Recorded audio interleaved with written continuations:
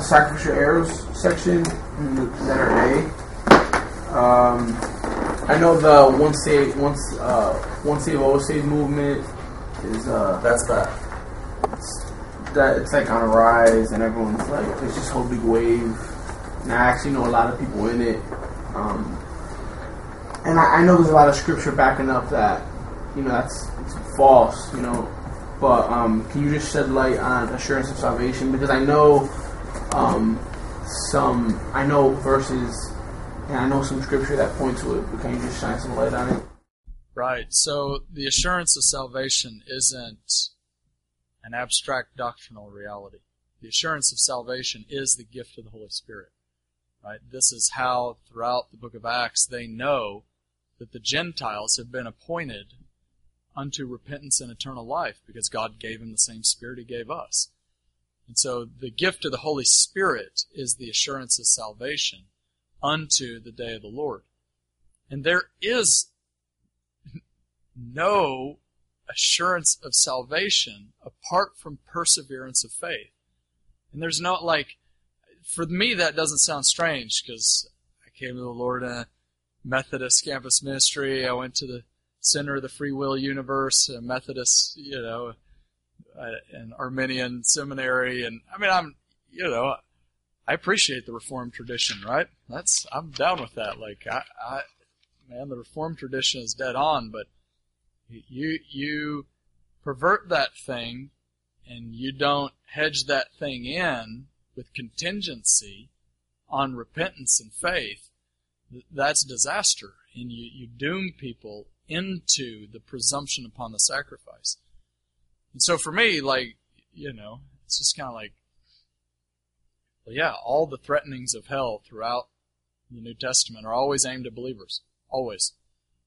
Almost always. Obviously like Revelation and stuff about harlot Babylon.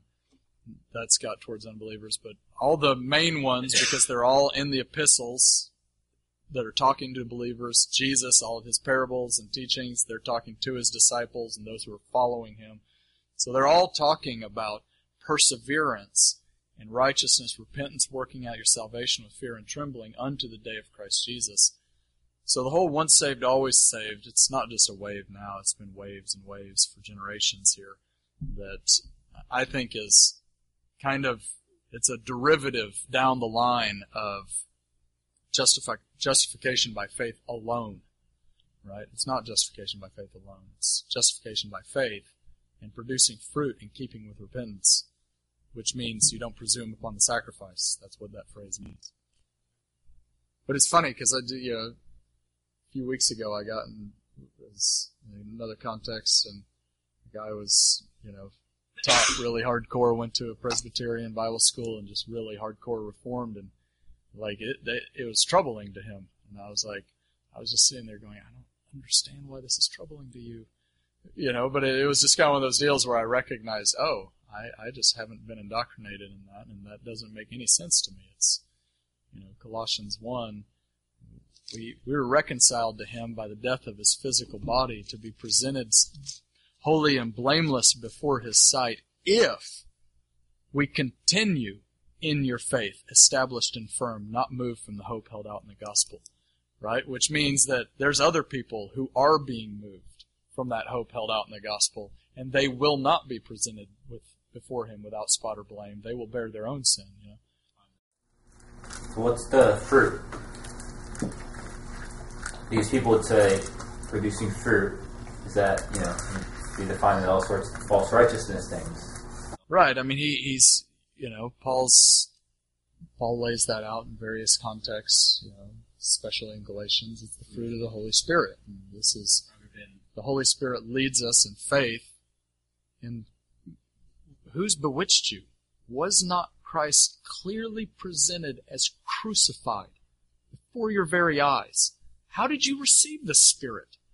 By faith or by works? Why did you start out by faith, and now you're by the Spirit? Now you're trying to finish according to human effort. And so this is his point: is the fruit of the Spirit that leads us into the knowledge of God and the revelation of the cross. The fruit of that Spirit is righteousness, peace, joy, kindness, mercy, gentleness. I don't have them all memorized. You know the list in Galatians 5. Like, this is how the Spirit is. And if you walk according to the Spirit and you listen to the Spirit, the Holy Spirit will lead you in these things, and He will convict you of sin and unrighteousness, and He will work in you kindness and peace and joy and these things. Right. Rather than just works. Right, and rather than... Yeah. And so obviously the works of the flesh are obvious. Anger, hatred, division, drunkenness, these things. The problem comes in when there's the appearance of righteousness. But inwardly, there's all the dead men's bones, right? And so that's where you get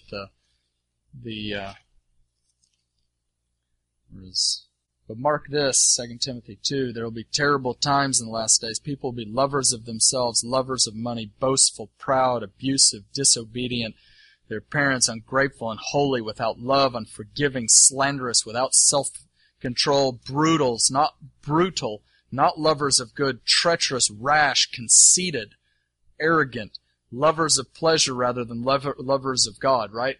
Nothing in that list is of the outward pagan expression of the flesh, but it's all of the, having a form of godliness, but denying its power, have nothing to do with them, right? So this is reference to the circumcision group, in which it's the inward stuff. Though you're whitewashed on the outside, inwardly you're filled with selfish ambition, greed. All these, so like Matthew 7, you say you'll know them by their fruit. It's always talking about the inward qualities, right, rather than outward works. Like, I prophesy in your name and I do these things. Right.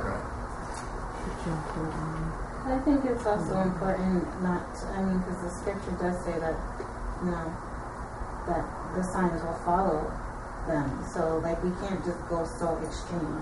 It has to be there is contingency in the word, but we can't just go so extreme. Everything, it starts on the inward, but then there are multiple fruits that express themselves on the outward side.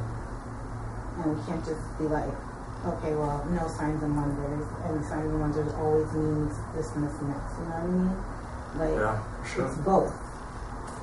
It's both. It's not one or the other, it's both. Yeah. Yeah, I think we're just a little bit detached. We're a little bit down the road post-enlightenment, where it's anything miraculous is God. And to them, that wasn't the case at all. You get this, I've heard this in charismatic circles sometimes, where you get the picturing of the Pharisees as those who don't like miracles and spiritual things. And it's no. They're the ones who believe in angels and miracles. You don't believe in it because it never happens. They're driving out demons, clearly. Jesus says it. There's record of it in Acts 19. They're prophesying. Their miracles are happening. They're having dreams. Paul records it in Galatians 1 and Colossians 2.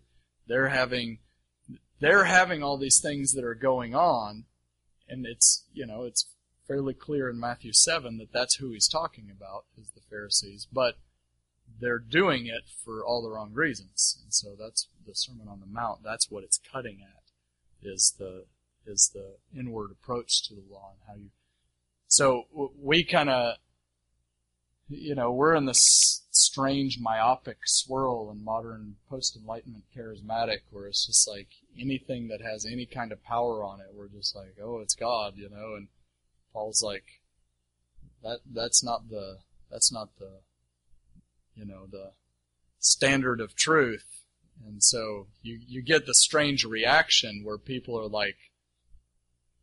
that's so obviously ridiculously false.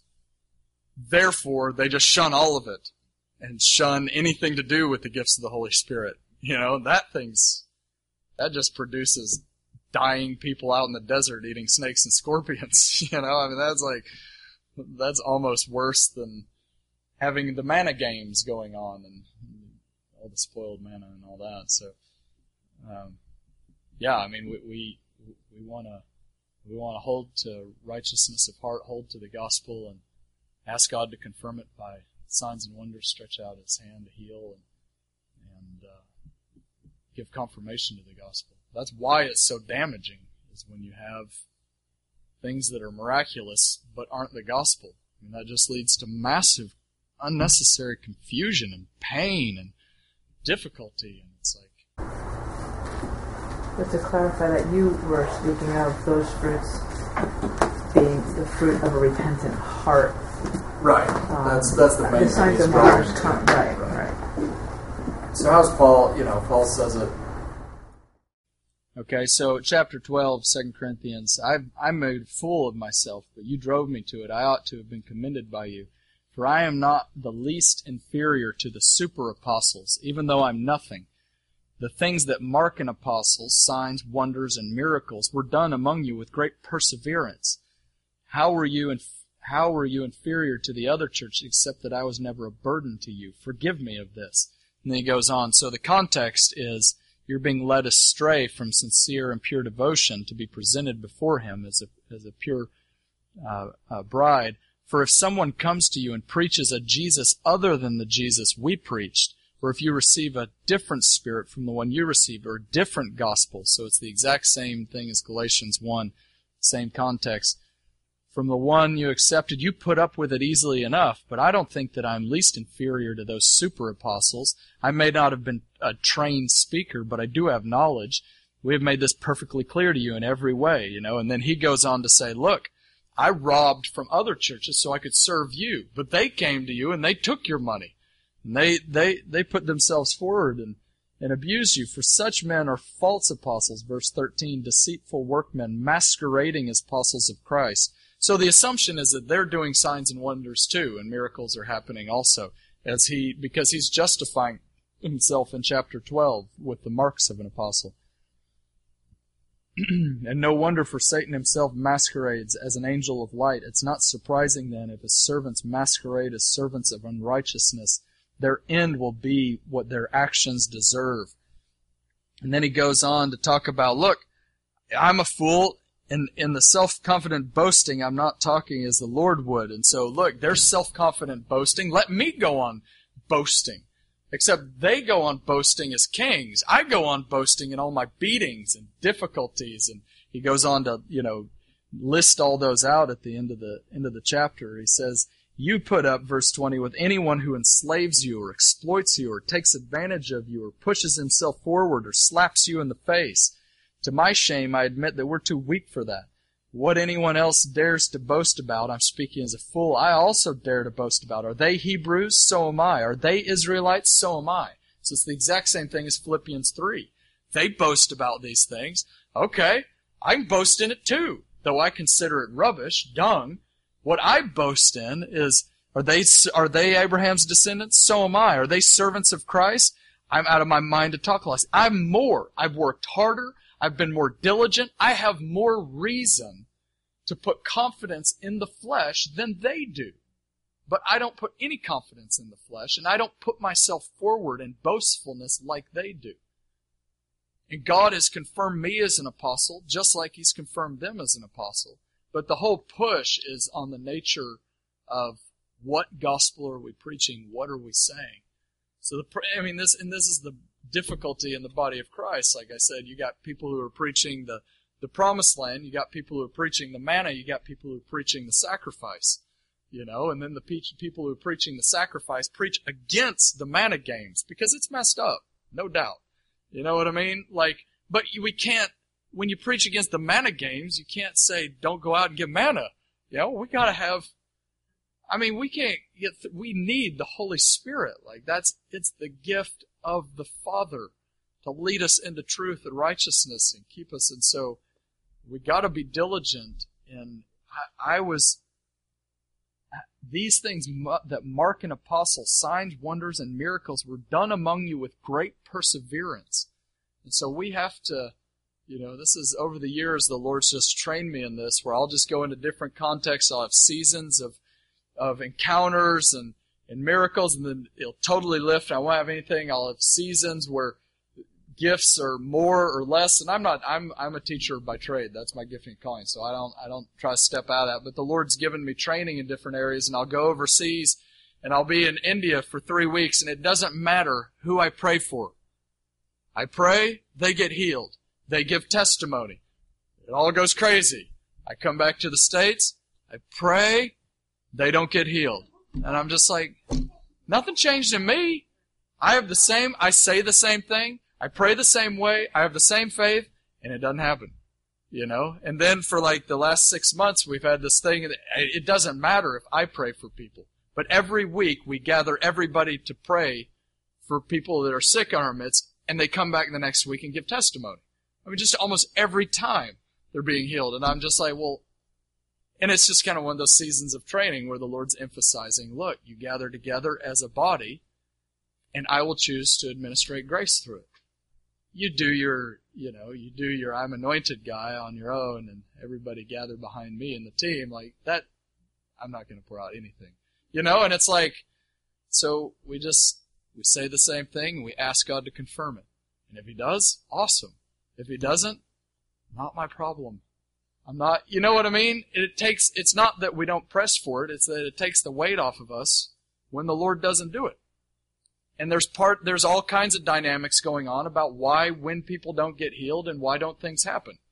Sometimes it's because of lack of faith on the people praying. Sometimes it's lack of faith on the people being prayed for. Sometimes it's just lack of faith in the situation in the community, and Jesus couldn't do any miracles because they didn't believe He was who He was in Nazareth.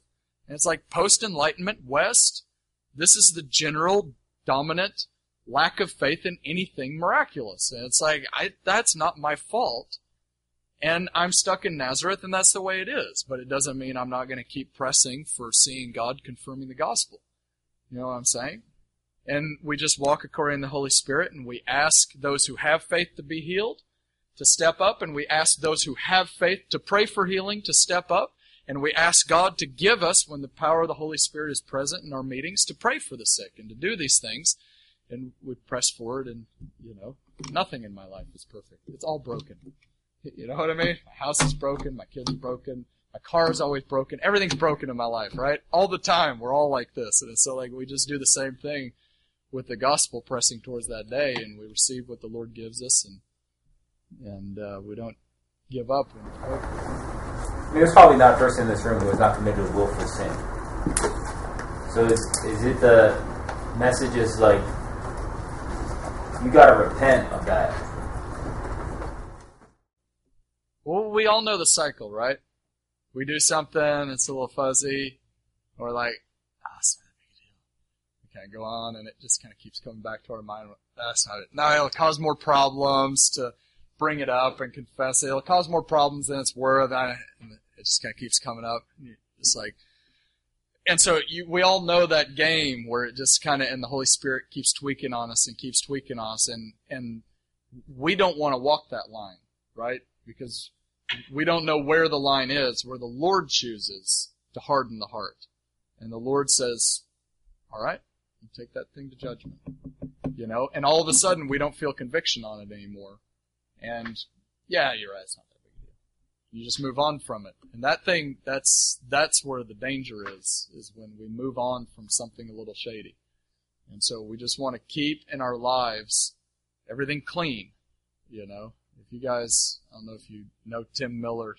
Tim Miller's one of those guys that if you're around him for more than 2 days, he will apologize for doing something wrong. Every time. I've never been around the man. I mean, it's always, hey bro, I said that thing and it was a little defiling and I shouldn't have said it around you. And I'm like, whatever, never crossed my mind. But he's, you know what I mean? And it's just like that. We always just want to keep our lives clean, keep things square, keep it contained and self-control and captive in here. And then when something happens, we just want to be quick to apologize. And we always want to, right? We're always in the wrong. Other people are in the wrong too, but we're always in the wrong.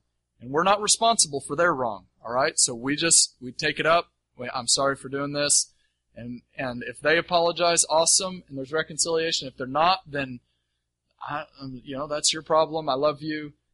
Let's just move on, and so it's the only way to keep a marriage clean. It's the only way to keep friendships clean. It's the only way to keep a body clean, is that we just walk way as far away from that line of well, maybe it's all right, and I don't really need to deal with it or bring it up or whatever. So we're always walking that line of intentionality, and that's how even in the sacrificial system, if anybody does anything that's against the law and then realizes it, he realizes his guilt, then it's assumed he repents of it, he offers a sacrifice for atonement of it. And it's the same way, where there's never an option for us to do blatantly pagan things. And even with new believers, where they just bring blatantly pagan things in, and we don't just hammer down on them like the church did Bob Dylan. That's why he went the way he did. We with grace, we take them in, we talk to them, we talk about the implications of what you're doing. This habit you've carried in, this thing affects other people, and it's really not the Lord's will. And if there any way I can help you, but look at the ramifications. You just talk through it and disciple it. And if they, choose that, no, I like that sin, right? I like doing this with my body, or putting this in my body, or saying these things, or talking this way, or relating this way, or manipulating people, or whatever, all these things. And I want you say, well, listen, you can continue doing that, but it's been explained to you by a number of us, the implications of it. It's been, you're choosing to do something that's sinful, and they keep pressing on it. Then you say, all right, sharp dispute. You go your way, we'll go ours. But you can't come to my church anymore. So we've just had a situation like this, where a brother, he's had a history of just blowing up at people. And it was like, we talked to him. It kind of came out that he doesn't have a father. This is the way his mother's always been. She just blows up, and then the next day it's okay. It's not a big deal. And it's like, I'm like, brother, if I did what you did to that other brother the other day with my wife, one time, our marriage would almost come to an end, and it would take years to repair. One time. And I was like, you cannot do this. You cannot relate. And then I don't hear from him. He doesn't apologize to the brother. And I have to say, you can't come to my house. You can't come to the meeting, man, until you repent of this. Because he acknowledged it was wrong, but then he won't repent of it. And it's like, so we have to deal with this in our fellowships of just shepherding people and mercy and warning them and calling sin, because then so that's where I struggle with the inner healing stuff, is you guys bring up this is how I was raised, and I got, and I was acting out, and I'm like, no, you sinned, and you need to repent. And your parents are in the same place as you are, as their parents, and we got it from Adam. We're all in the same boat. Repent, change your ways, and move on. And if you won't, then we can't get along here. You know what I mean? And so I appreciate working through stuff and bringing stuff up, because you need to know why you do stuff like this. But we need to be firm and put value on human beings and put boundaries up and say, we got to love one another. This is how we walk in the Holy Spirit. This is how we love each other. This is how we walk in righteousness. And we keep the emphasis on that. So is this why communion's supposed to do it, kind of center around it, and do this in remembrance of, I guess, both the sacrifice and the day that he comes to fill it? Yeah, and I think of, this is, when you get the 1 Corinthians 11, and this is what we ought to be doing, this is what, if any of you, how's he saying 1 Corinthians 11, if any of you has, that's why some of you are sick, because you're... But if we would judge ourselves, we wouldn't come under judgment. We're judged by the Lord. We're being disciplined so that we will not be condemned with the world. So, brothers, so I think of like Ephesians 5, do not grieve the Holy Spirit with whom you've been sealed for the day of redemption. Get rid of all bitterness, rage, and anger, brawling, and slander, along with every form of malice. Be kind and compassionate to one another, forgiving each other, just as in Christ God forgave you. Be imitators of God, therefore, as dearly loved children, and live a life of love just as Christ loved us and gave himself up for us as a fragrant offering and sacrifice to God. Right? So you're remembering communion and the sacrifice, the Passover, and therefore let us be towards one another as God was towards us. But among you there must not be even a hint of sexual immorality or of any kind of impurity or of greed, because these are improper for God's holy people. Nor should there be obscenity, foolish talk, coarse joking, which are all out of place, but rather thanksgiving. For of this you can be sure, no immoral, impure, greedy person, such a man as an idolater, has any inheritance in the kingdom of Christ our God. Right? Which the assumption is no one who keeps on in these, who is deliberately these things, right? You're not those things if you hate them. You are those things if you enjoy them, right? And that's what you were. But you've been washed. You've been convicted by the Holy Spirit. You've been set on a path towards the eternal kingdom. And now you are not those things, though you have thoughts of greed, though you have thoughts of lust, though you have thoughts of unrighteousness, though you have thoughts of malice and anger towards people. That's not what you are.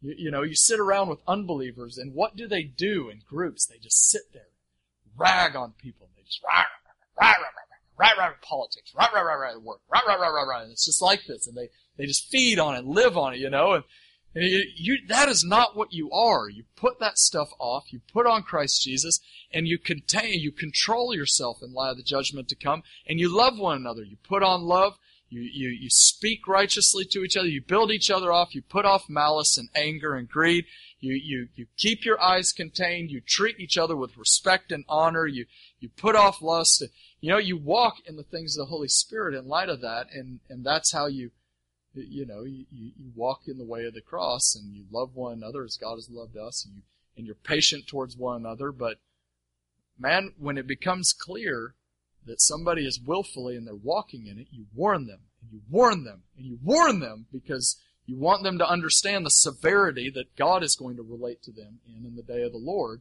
and you want to see them repent. So this is the kind of life we walk in the tension of the sacrifice unto the deliverance.